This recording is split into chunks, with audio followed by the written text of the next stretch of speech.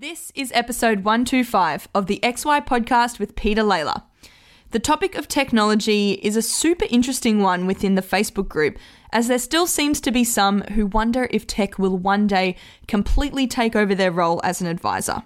When asked whether technology will enable or challenge what advisors do and how they service their clients, Peter Lalor, CEO of Money Brilliant, sums it up brilliantly when he says tech will no doubt change what advisors do, but this change will also bring with it fantastic opportunities. So if technology can be an enabler for advisors, how can we make sure we're utilizing a suite of tech products which best complements our unique value propositions? This episode is for the advisor who wants to better understand the opportunities tech presents and how it can be used to give a sophisticated and intelligent client experience.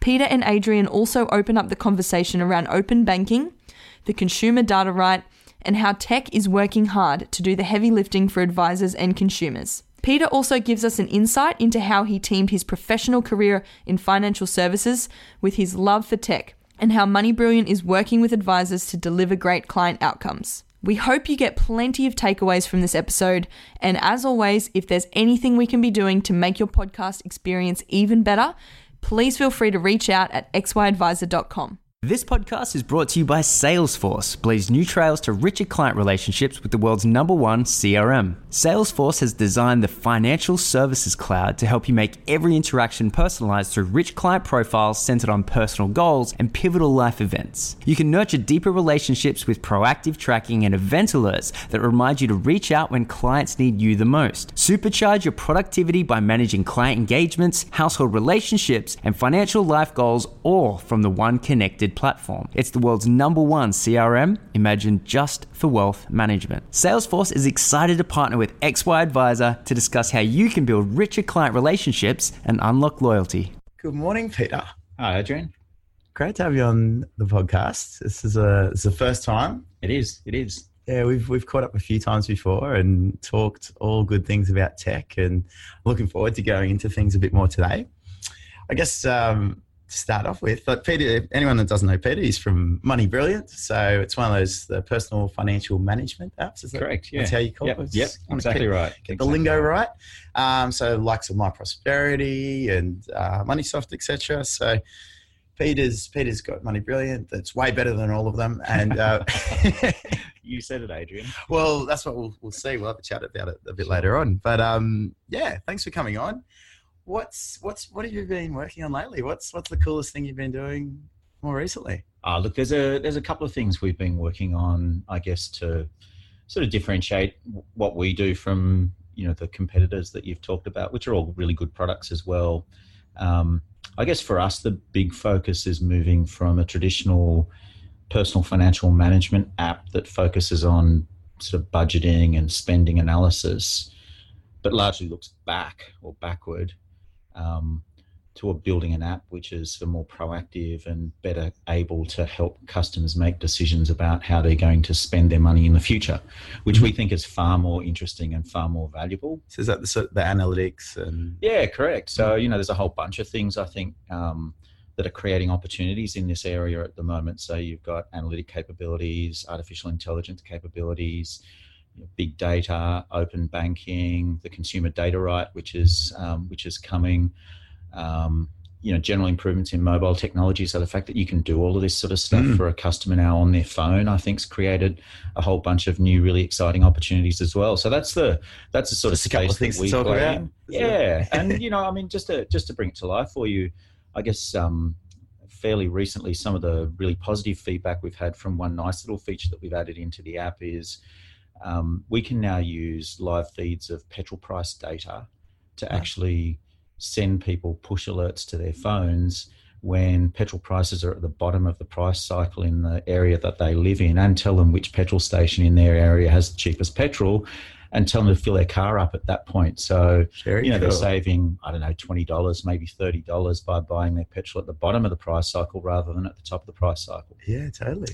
So that's just one example, I guess, is about how we can use data, mobile computing, analytics and so on to deliver real practical money saving opportunities to customers. At that point in time. Exactly where right. It's going to add the value. Exactly right. because that's what it's all about. I think giving people, advice in any form really at the wrong point in time is, more or less useless. There is this sort of element, I think, of timing and timeliness, which is really important. I think a lot of the problem people have had with personal money apps is that, great, you're tracking it. Great. And it'll improve the meeting when you catch up once a year, but what more can you do for me? That's that sort of like, it's great. We got better at looking at what happened now. That's good. Yeah. Tick, which is great. That's a huge move of the dial compared to having to ask the client. Correct. Yep. Yeah. But it's really this proactive space, I think, that's where all the value is going to really start to accelerate. Yeah, you're exactly right in the sense that people only get a certain amount of value and only maintain their interest for a certain amount of time if it's really just about showing them what they've done in the past. And I think a lot of PFM apps have relied on nudging customers or helping customers understand what they've been doing in the past in the hope that somehow they'll figure out what they can do better or more effectively in the future, but largely by themselves. And so what we're trying to do is make the jump from that sort of historical analysis into actually giving people help in making those decisions about what they do in the future. So the petrol price alerts is one example. We've done a whole bunch of others as well, focused on either insights. And so for us, that involves automatically analysing a customer's transactional data to try and find ways to save them money, or by analysing products and services that they use and finding them cheaper, better alternatives. And so some of the examples of insights that we've given for people, particularly relevant, I guess, if you live in New South Wales, there's things like the New South Wales Government Active Kids program and Creative Kids programs, where if you've got school-age kids and you've enrolled them in sporting activities or creative activities, the government will give you a $100 refund on the expenses that you've incurred in those sort of activities for your kids.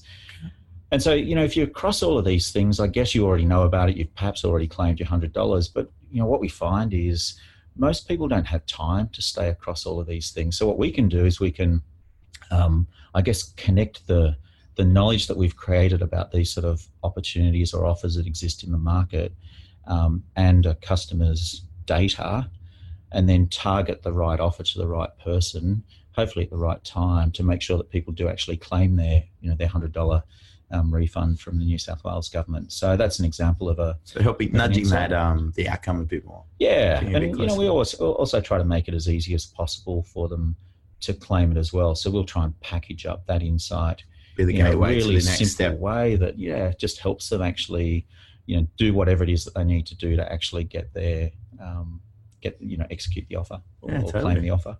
And then there's a bunch of products and services that we evaluate for people as well. So when a customer signs up to Money Brilliant and they connect their bank accounts, credit cards and loans and so on to Money Brilliant, we'll automatically now analyse their transaction accounts, savings accounts, credit cards, and they can also do gas bills and electricity bills, and we'll analyse all of those products for them, compare them to all of the other products available in the market, come back to them and actually give them suggestions about how they could save money by switching to cheaper products, and also try and quantify for them how much we think they'd save as well. Yeah. So if you happen to be or using the wrong credit card, we'll actually find the cheapest credit cards for you. For example. Yeah, exactly right. So if you're carrying a balance forward each month and you're on a high interest rate credit card, chances are you'd save money by switching to a lower rate credit card.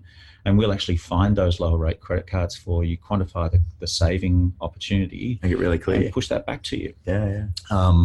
So credit cards are a good example.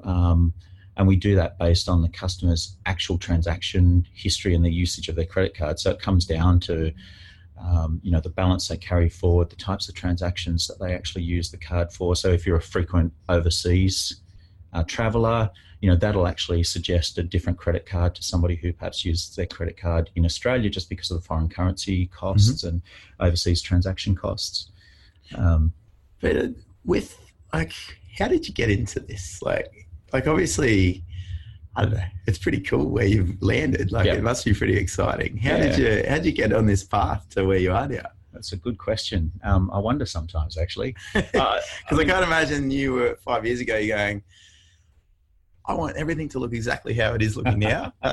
No. I think I've had a sort of interest in technology since I was a kid, really. So I've always found technology interesting, and I guess I've always had a pretty good understanding of technology. And as I started to build a career, what I found most interesting, I guess, was operating at the interface between business or business strategy and technology. So what fascinates me is using technology to either create new business opportunities, and I think fundamentally technology does create new business opportunities. It allows us to do things that we've never done before, or we can use technology to solve existing business problems or challenges as well. Was it more of a did you start with a strong tech, or was it like, I see the problem, I'm going to figure this out? No, I started on the business side. So, my background is actually economics and accounting. Okay. So, I started working at a chartered accounting firm when I left high school. I did an economics degree. I did my professional year with the Institute of Chartered Accountants. But I was really fortunate in the accounting firm that I was working in. They had a technology consulting division. And so I moved into that technology consulting division pretty quickly. And initially I was providing consulting services to other accounting firms, and then to professional services firms. And then I went to PricewaterhouseCoopers in the financial services division of the management consulting business at PricewaterhouseCoopers. And again, I was sort of using technology to solve business problems. So it was in the early days of data warehousing, analytics. Yep. And so we were using data warehousing to help banks understand things like customer profitability and customer transactional behavior, and then to help them build marketing strategies that were more effective based on the real use of data. So, I find that sort of intersection between business and technology fascinating. Oh, it is. Like, technology is almost the answer for every business problem these days. Well, it can be, it absolutely can be. And, I think that's really interesting. And then I think what's really exciting is the fact that, technology helps us or allows us to solve problems that, we don't even recognize today. That's the opportunity side, I guess, of the technology. When you're talking about these analytics, and like, I love the concept of all this stuff, because it is really edging into, I guess that you're experimenting. Yeah. Like, it allows you, having the data allows you to experiment cheaply, I guess, on what's going to be valuable and get that identified quite quickly, I guess. Is that fair to say? Yeah, definitely. I mean, I think that's one of the really exciting things about working in a startup business like Money Brilliant, where we're nimble, we're agile, and we can actually try things. We've got a great customer base now that's really receptive to new ideas. We get great feedback from customers, and we can evolve what we're doing really quickly as well. So do you do like A/B testing? I guess for people out there, that's where you might give a certain design of a new feature to one segment and a different design to another segment, and see how people react to it? Is that I mean, I guess conceptually we would do that. Probably not as formalized as a excuse me, as a bigger company, but we would definitely build a new feature in the product, make that available to a small group of customers, even internally, actually, to start with, just among our own staff. Yeah, exactly right. I mean, we get great feedback even from our own staff in the early stages of developing a new feature.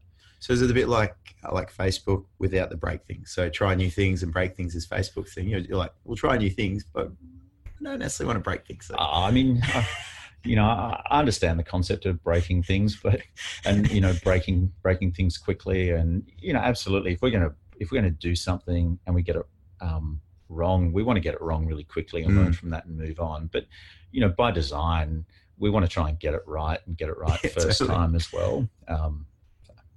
And is there, I guess, like, this is what we're sort of getting into, is startup methodology and sort of how do you validate concepts and ideas? And obviously you're saying that there's your internal staff, you then got a smaller cohort, and then if that proves to be a success, then you can roll it out to the broader business. Yeah, and absolutely. That's pretty standard sort of flow that you it is pretty standard, and it works pretty well, I think, with the technologies that we use today.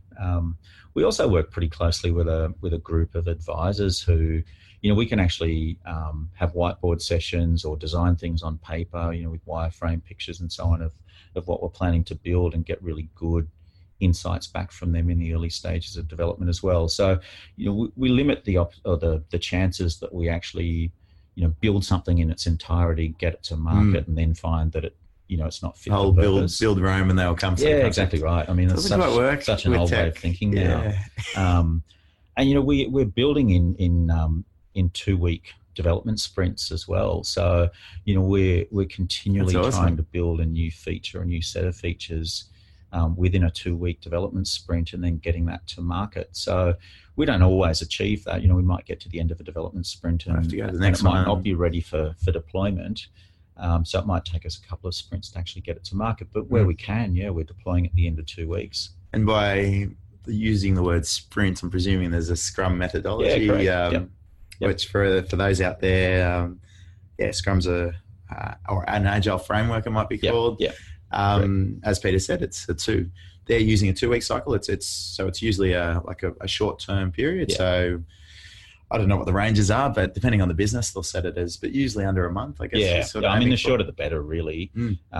There's some practical limits, I think, around just how short it can be, and 2 weeks seems to work pretty well for us. But it's for me, it's a philosophy that you can use for anything. It's not just about tech development. I think you could use it for anything. The core principles, I think, are just as applicable to marketing or client management or advice process development or anything like that. Absolutely. The more I've gotten into tech over time, and learned more about Scrum, the more I'm like, wow, maybe this is just actually a smart way of doing things. Yeah, absolutely. I don't know. Yeah, it's not... absolutely.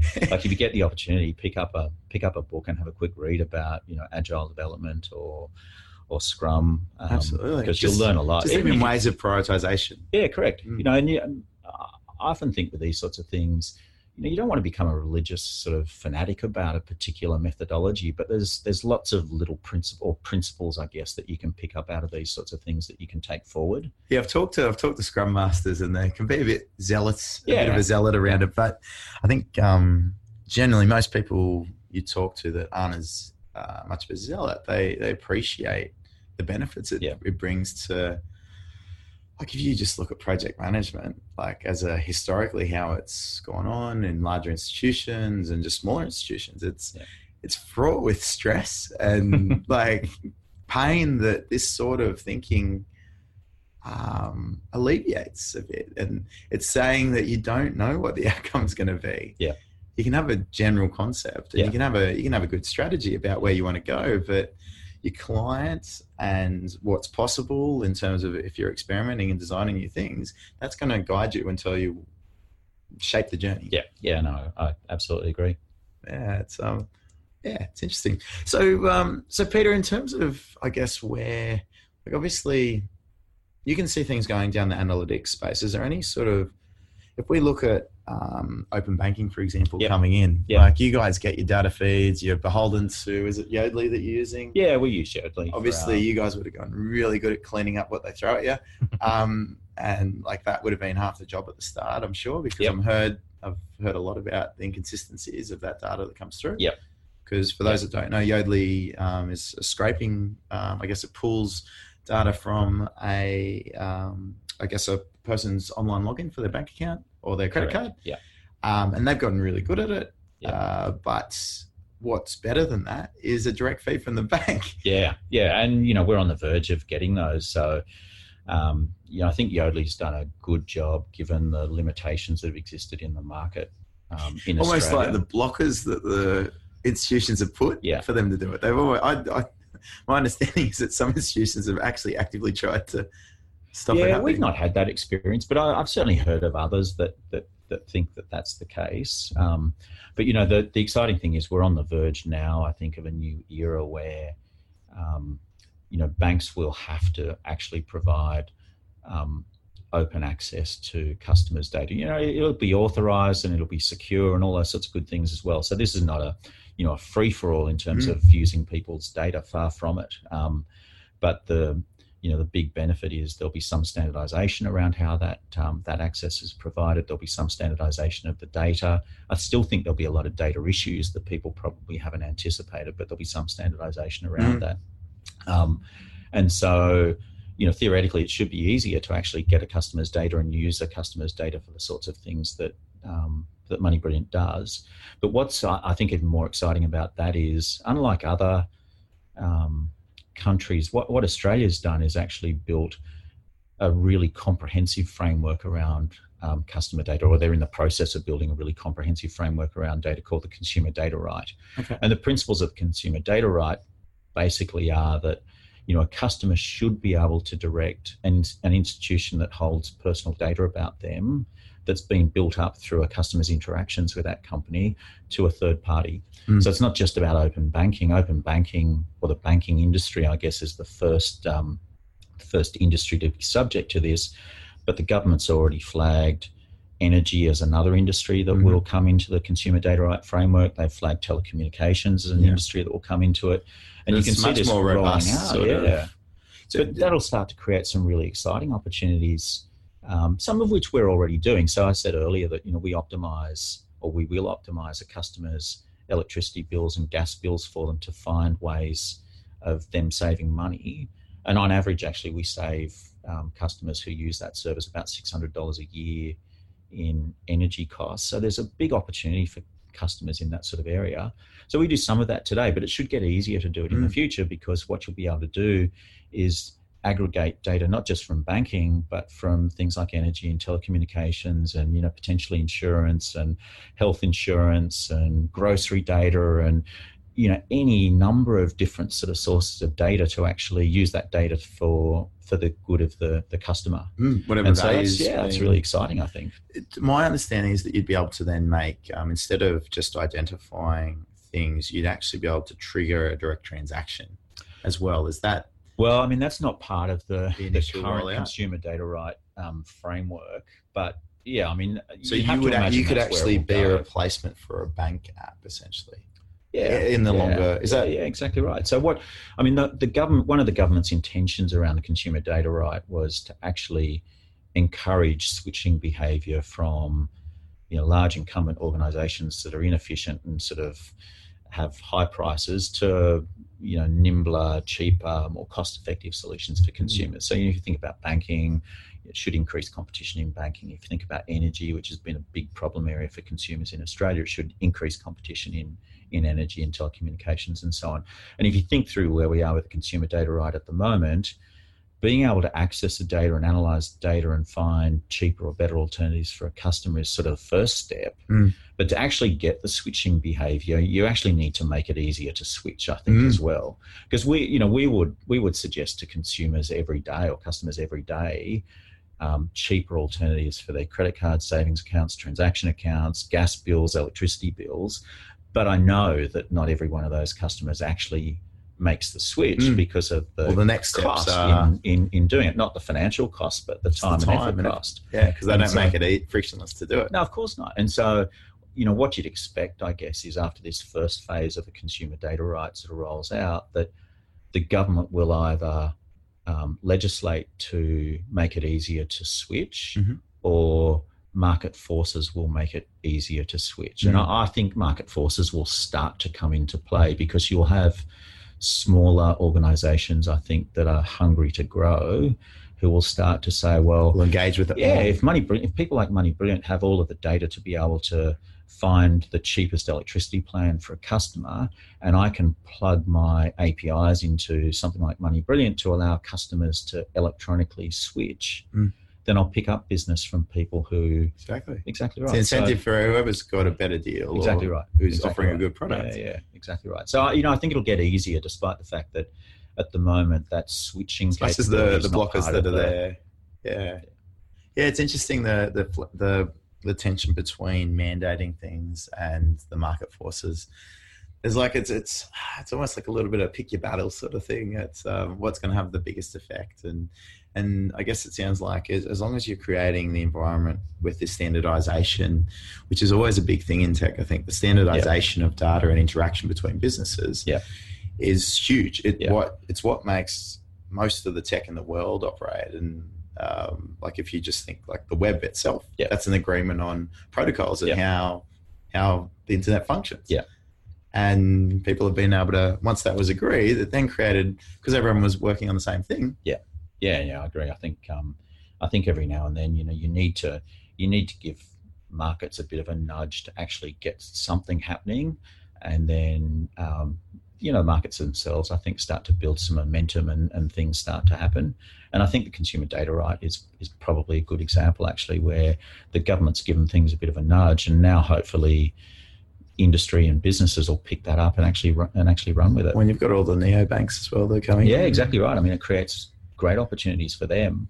And I think the other thing that's interesting that perhaps people haven't sort of realised is it's not just a banking issue or financial services issue either. I think there's a lot of people in financial services thinking, this is really exciting because now we'll be able to provide additional services to clients. We'll be able to use their data for analytics and make better. But there'll be people in other industries who will be just as capable of doing that as well. Exactly right. So, if you're a Qantas, exactly right. So if you're somebody in any industry really that has a large number of customer relationships and a trusted relationship with those customers, I'd argue that you'll be in a position, given the consumer data right, to actually make offers in all sorts of different areas to that customer. And fundamentally, it'll come back to who actually has the most trusted relationship with the client and who does the customer actually solving think. More problems. Yeah, and that's a big part of the Money Brilliant business as well, because we're trying to build a business built around customer advocacy. So when we actually analyze a customer's credit cards, savings accounts, transaction accounts, gas accounts, electricity accounts, we're doing that completely unbiased. We try to analyze every single product or service available in the market and give the customer the best suggestion we can possibly give them. So we're trying to build a business that's built around being a champion of the customer and a true customer advocate. Full transparency. Yeah, exactly right. And I think that's that's another one of the opportunities I think that's created by this sort of consumer data right and the evolution of a sort of data economy as well. You can start to do things like that. I can imagine there's a constant challenge for a business like yours, that because the standard challenge that comes up in these sort of businesses is to actually work with particular providers and start to like your a lot of your interactions, I'm sure, with opportunities with partners would be looking for exclusivity and things like that. And I can imagine they're tough conversations because I guess holding on to those principles in the face of immediate sort of cash benefits, so to speak. It's great. Like, it's to see that you're been able to do that. Considering, like, and to be fair on Peter, like, they've got like a large institution as a key shareholder. We have, yeah, absolutely. So AMP has a key shareholding. And for you to not have been caught up in challenges that larger institutions then have, and for them to have been good enough to sort of let you continue on your agenda, I think it's a great outcome. Yeah, no, they've been really good.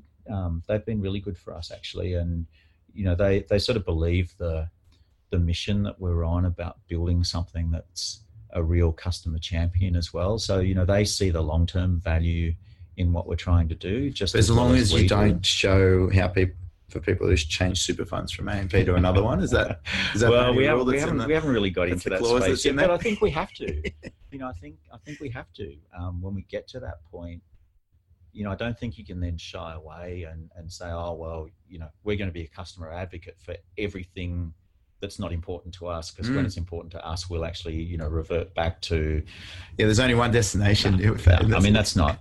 That's certainly not the direction that we hope to go. We want to stay true to this. Super data is getting more available. It is, and we've actually touched a little bit on that already. We've been talking to the ATO at all, or no? What we did a little while ago was, despite our sort of primary focus being on day-to-day decisions about money, we have started building out into some more sort of strategic areas like planning for retirement And so we've built into the app now a little retirement projection tool where we pick up a client's current superannuation account balance, and they give us the usual sorts of data that you'd plug into a retirement calculator, and we can project that out for them and then track their balance over time because of the data feed that we've got from their super fund back against that projection.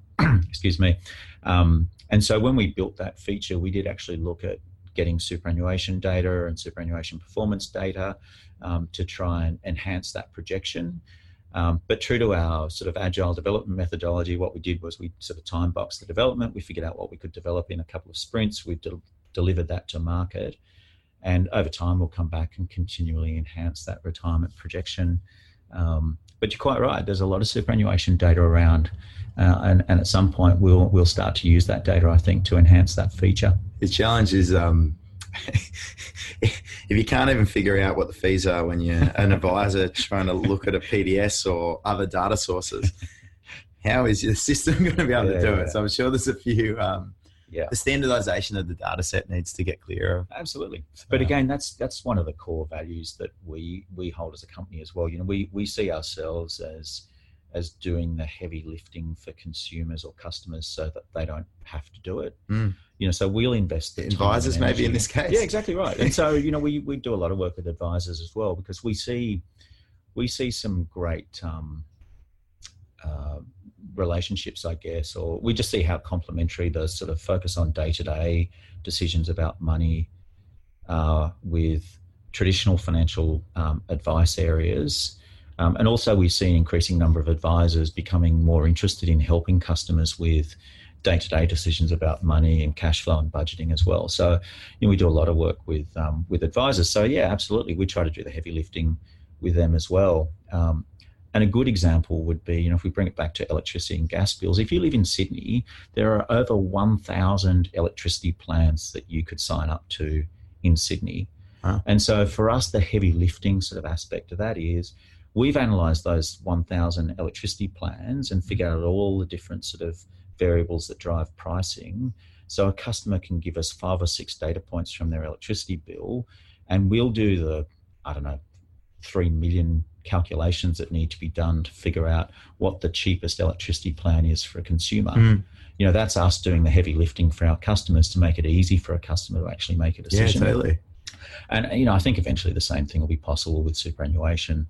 Well, health insurance, for example, Exactly they've just right. gone to That's another- standardise the framework. So that's going to make it a lot easier for you guys to do Health what you do. insurance is another classic example. If you talk to almost anybody in Australia about a purchasing decision that they have to make that they don't feel confident making, health insurance would be a classic example. I don't know anybody who would be confident that they're in the best health fund or the cheapest health fund for them.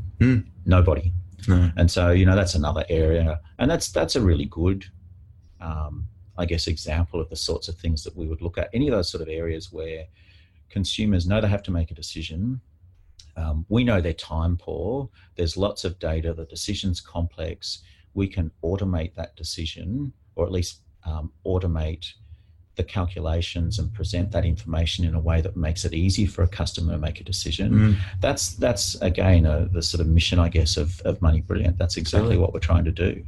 It makes a lot of sense. And we think that's a really great proposition, because who doesn't want an app running on their phone that's helping them make the best decisions they can make about how they spend their money. It doesn't matter whether you've got a lot of money or not much money. If you can get more for your money, then that's a great outcome. So we've talked a lot around, I guess, the direct value for the consumer. Yep. How, if advisors sitting there going, great, clients love me. My problem at the moment is running my business and sort of facilitating a lot of, you got all the compliance requirements and things like that. Yeah. How are you, because obviously you're a bit of a two-sided client. You're sort of supporting your advisor partners, and you've got the direct clients that you're supporting. Yeah. What are some of the things that you're looking at to address, what's coming out of the Royal Commission and what's even still the stuff that's playing through from FOFA? Yeah. So there's a couple of things. I think the first thing is, we've built the platform in a way, the Money Brilliant platform, in a way that allows advisors who want to provide their clients with budgeting and cash flow advice, to do it through the platform. So there's lots of automation and lots of efficiencies in doing that. We've spoken about things like data feeds, for example. So, even a really simple level, the ability to actually get all of that data flowing through into the platform, consolidate it all, standardize it all, report on it. That's a key advantage, I think, if you want to play in that sort of space. So there's lots of automation and efficiency for advisors who want to provide that sort of service.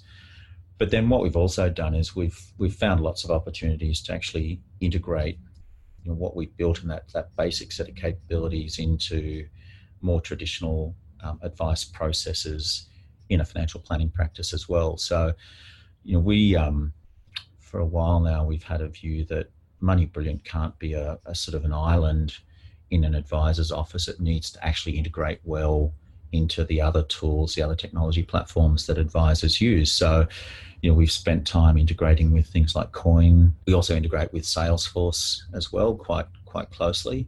And so you can build really exciting, really engaging processes for customers around things like onboarding. So a customer can sign up for Money Brilliant through the Money Brilliant app, and we'll create a customer record for that customer that signed up to Money Brilliant in Salesforce for the advisor.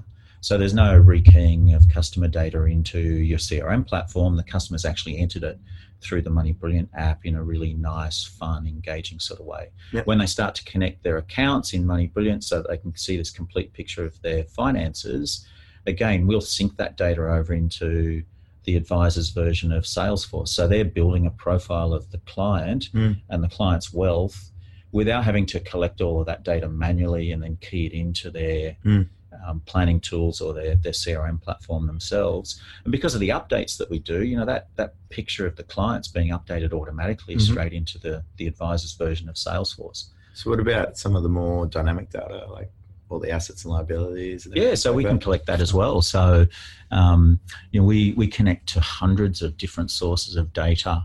But what about in terms of playing into advisors? So if you make the assumption that advisors have to go away and use these other toolkits that are more designed for them, to do their advice. Yep. So you mean in terms of sort of pushing data into? Yeah, absolutely. So, we're sort of working with or talking with virtually all of the major providers of advice tools to be able to push data into their platforms to help. Xplan's got their recent RS Open. Correct. Obviously, Salesforce has facilitated some great stuff for you there. Yep. So, Salesforce is probably our integration that we're sort of most mature with. So, we've got the most capability with. But we're absolutely part of the Iris Open program. And so, we'd be hoping to deliver Xplan integration and sort of data feeds, I guess bi-directional data feeds ideally with Xplan before too long. So, and that'll be a big step forward, I think, for us and for advisors. Yeah, it's huge. It's sort of that, how do you reduce the friction between, like, obviously there's no doubt that there's a variety of tech tools that advisors need to use to achieve all the outcomes that their business requires. So it's about, how do you reduce the friction? But that's what's exciting, I think, about, today's technology world. You can actually integrate these things. Sure, there are challenges with some platforms, but those challenges, I think, are starting to be removed, or those barriers are starting to be removed, I think. And I think it's really, really plausible for an advisor to be thinking, I can actually go to market today and pick the best solution to solve the different business challenges and business opportunities I've actually got. So, I could use Money Brilliant as my client-facing personal financial management app, and I could use Salesforce as my CRM platform, and I could use Xplan, or I could use Coin. I could have a PDF signing tool. I could have an email marketing tool. Generally speaking, these things today can be integrated pretty well. So you can actually get, I think, a technology solution that represents the best option for all of the different things that you're trying to do, which 10 or 20 years ago you couldn't do that. No way. Do you think there's a need to maybe is there a need to come up with a financial planning data agreement framework where everyone agrees on a standardized set of data? Would that make things a lot easier? Oh, well, you tell me. You've probably got a stronger view on this than I have, but it sounds like something that I'll tell you what, I think it would be quite useful. Yeah. I mean, and really, I guess you just need somebody to start to champion that cause and coordinate the various parties around the cause. Give me some ideas, Peter. Yeah, I think it's a really interesting idea. We could start work on it straight after the podcast. Yeah, it's not a bad idea, because it is like when you're talking about this stuff working together. Yeah. Once you start to, it's all working at the, like for document signing and things. Yep. And when there's a lower requirement of data, things are really starting to get there. Yeah. And it's great. Yeah. And you're getting some really good stuff. Yeah. But when you have some more in depth, if you want to use a certain modeling tool that needs a higher set of data, Yeah. and you want to alleviate that rekeying of information, or for example, even in the compliance framework, you think about all the compliance requirements. If you've got an engagement framework you want to use, Yeah. it's capturing certain compliance data points. Yeah. If that's not captured in the same way as where your CRM's storing it, Yeah. then there's a whole lot of friction in translating it. And Yeah. But I'm an optimist, you know. I think that's a timing issue, you know. I mean, people will naturally, I guess, you know, solve the simpler problems first, and then gradually, I guess, chip away at the big problems. Peter, I'm an impatient optimist. So am I. So I'm optimist. Now that you put it like that. I suppose that's almost defines a startup or someone that goes out on a bit of a startup adventure, really. Yeah. So, but yeah, you just need a data standard for a financial plan. Yeah, because you guys, like you go, there's going to be an open banking framework, and that's Yep. going to standardise a certain segment of data. It will. Yep. But And that's the depth defined. of You know, that, there's a standard. is the depth how deep does that go? It's pretty deep, actually. Okay. And you know, the industry's been doing pretty good work over the last year or two, I guess, to build that out in parallel with the legislation being developed. You know, it's probably not a bad example of sort of a whole agile methodology in progress as well. And who'd have thought that you know, we'd have. What you're saying, the government was operating on an agile framework. Things were running in parallel. It wasn't a sort of traditional waterfall style approach to development, which might have taken years. We've actually, you know, pushed it through pretty quickly. And you know, that's had some challenges. There's been some stakeholders that have been uncomfortable with the speed at which things have been moving. But I think overall the result will be pretty good. What do you think advisors can do to excel? Like, obviously, I think we're both in agreement that there's so much awesome, good stuff that's coming down the track. Yep. And there's a bit of, like, obviously, it's just a bit of time that has to play out to get there for consumers, for advisors, for everyone involved, really. Every stakeholder is going to benefit. Yes. Except for maybe incumbents that haven't embraced things. But that's another story. If you're talking to advisors and going, okay, well, if an advisor's sitting there going, why the fuck? Hurry the fuck up. What can they do to help speed up things? Is it just talking to the tech providers that they're working with? Is there any other, what sort of, or is it when they join our financial planning data standardization organization? Is that maybe how we're going to achieve this? Could be. Look, it's a good question. You know, and there's no easy answer, I think, because you know, there's a lot to try and stay abreast of, and you know, advisors are busy sort of running their businesses and advising clients as well. So there's always a bit of a compromise or a trade-off, I guess, between how much time you spend researching these sorts of things versus how much time you spend actually running your business the way it is today. I'd say the key, though, is to make sure that you're as clear as you can be on what the challenges are that you have in your business today, and also what opportunities you see in the market today. So if you could sort of prioritize those so that when things come across your desk, when you read things, when you're talking to people, you've got a pretty good idea of, you know, what things you should pay attention to, because you know what things are likely to solve those biggest challenges or sort of provide for the biggest opportunities that you can see in the market.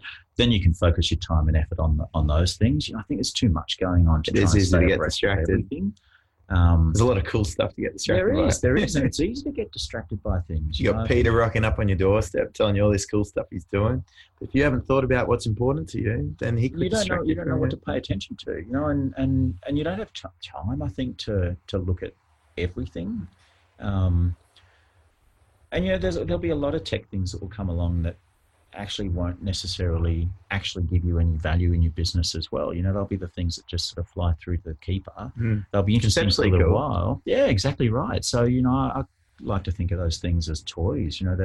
They're great fun for a little while, but then they never really take hold or never really deliver anything. Exactly right. You don't want to be focusing on those things. So, if you can be really clear about what the challenges are that you face, what the opportunities are that you see in the market, and then try to keep an eye out or an ear open for things that you think will help with those things. Just focus on those things. Often, I think knowing a bit of the end destination or having a clear vision as possible helps.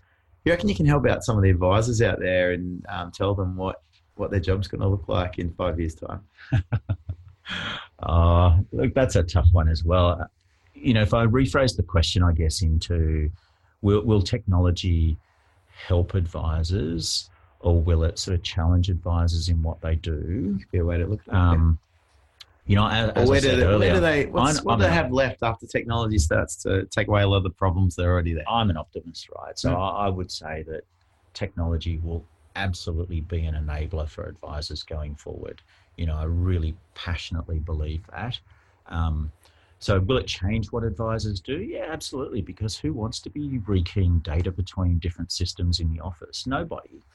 So if technology can solve those sort of problems for me and create more time for me to actually spend talking with my clients, spending with my clients, that's a good thing. So yeah, absolutely, it'll change what advisors do. It'll change what we do, but I think it'll create new opportunities which are really valuable, really empowering, and really interesting for advisors. Where do you think the value proposition is going to lie for advisors going forward? In terms of, obviously, there's been quite a breadth of value propositions that advisors have gone out to the market with over the last 10 years. Yeah. Some had a value proposition that worked 10, 15 years ago, and it's still working now. Yeah. Others have gone out and designed new value propositions where they're more in a coaching framework, where they're really remove themselves from products. Yeah. Care to wade in on that one? I know it's a bit of a. I think the reality will be there'll still be lots of different value propositions,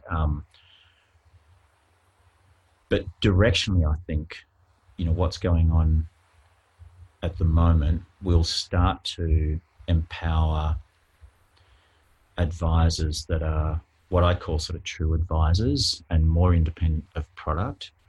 It'll actually, I think, increase the capability and the sort of power of sort of what I describe as a sort of distribution business. So not a product distributor, but a real distributor or advisor to a client that's agnostic and independent of product.